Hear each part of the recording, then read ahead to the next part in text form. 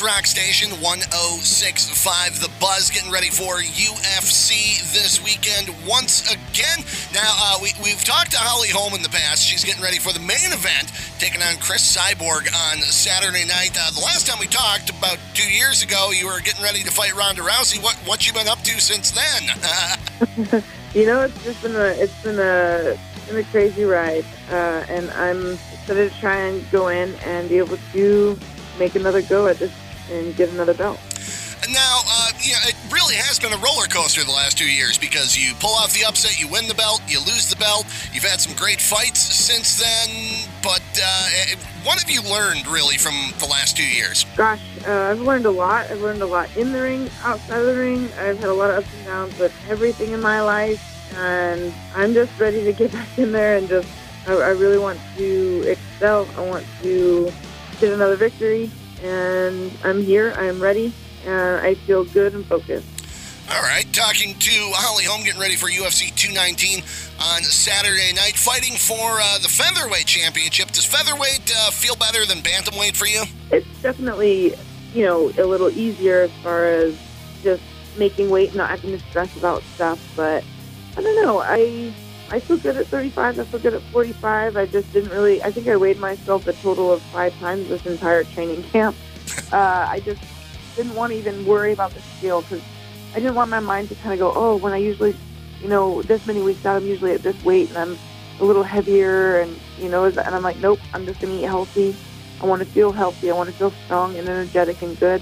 I'm going to eat good, but I want to have energy for training, and I don't want to worry about it because I already know that making weight is going to be easy, so I'm just going to go with how my body feels and not with what the scale says. Now, you fought for the featherweight title last February against Germaine de Randamie. What was your take on the result of that fight? Did you think you won? I felt like I did, more than her in that fight, but I definitely feel that I didn't do my complete, game plan. I don't feel like I did as much as I'm capable of, and so I just thought, rather than sit and dwell on it, I'm just going to learn from what I didn't do right and get better from there because I can't go back and change it. I do feel like I did more in that fight than her. Her best 2 rounds were the first 2, but I just feel like she didn't really do a lot after that. But that's all right. It was a learning experience for me, and that's what brought me to where I'm at. And if I was still worried about that fight, then I wouldn't be prepared for this one.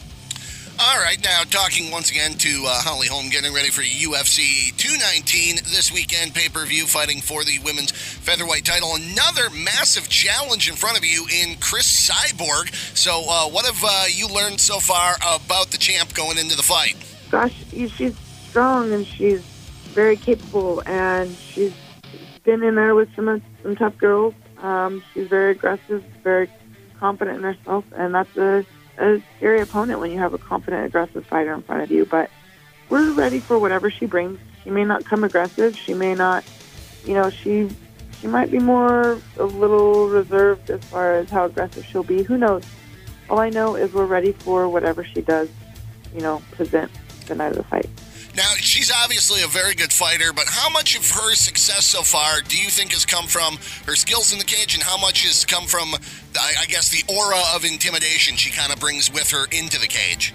She definitely has a, aura about her that is very strong and confident, but I fear her, but I'm not afraid of her. She's just another fighter. She's just another woman, and I know that I've put a lot of my hard work in, so I don't want to let my mind get the best of me and just kind of think, oh my gosh, when you start thinking they're bigger than life, it becomes less of something you feel you can obtain. So I like to really fear her, and she does have a strong, presence about her, but it doesn't mean that she's unbeatable.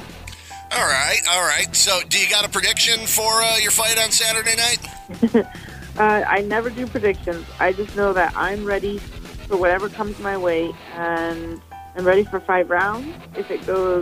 If there's ever a moment to be able to capitalize and finish it, then great.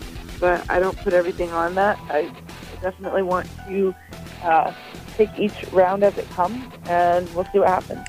All right, now talking about UFC 219 on Saturday night, besides your fight in the main event, is there one other fight on the card we should be looking at that is going to be great?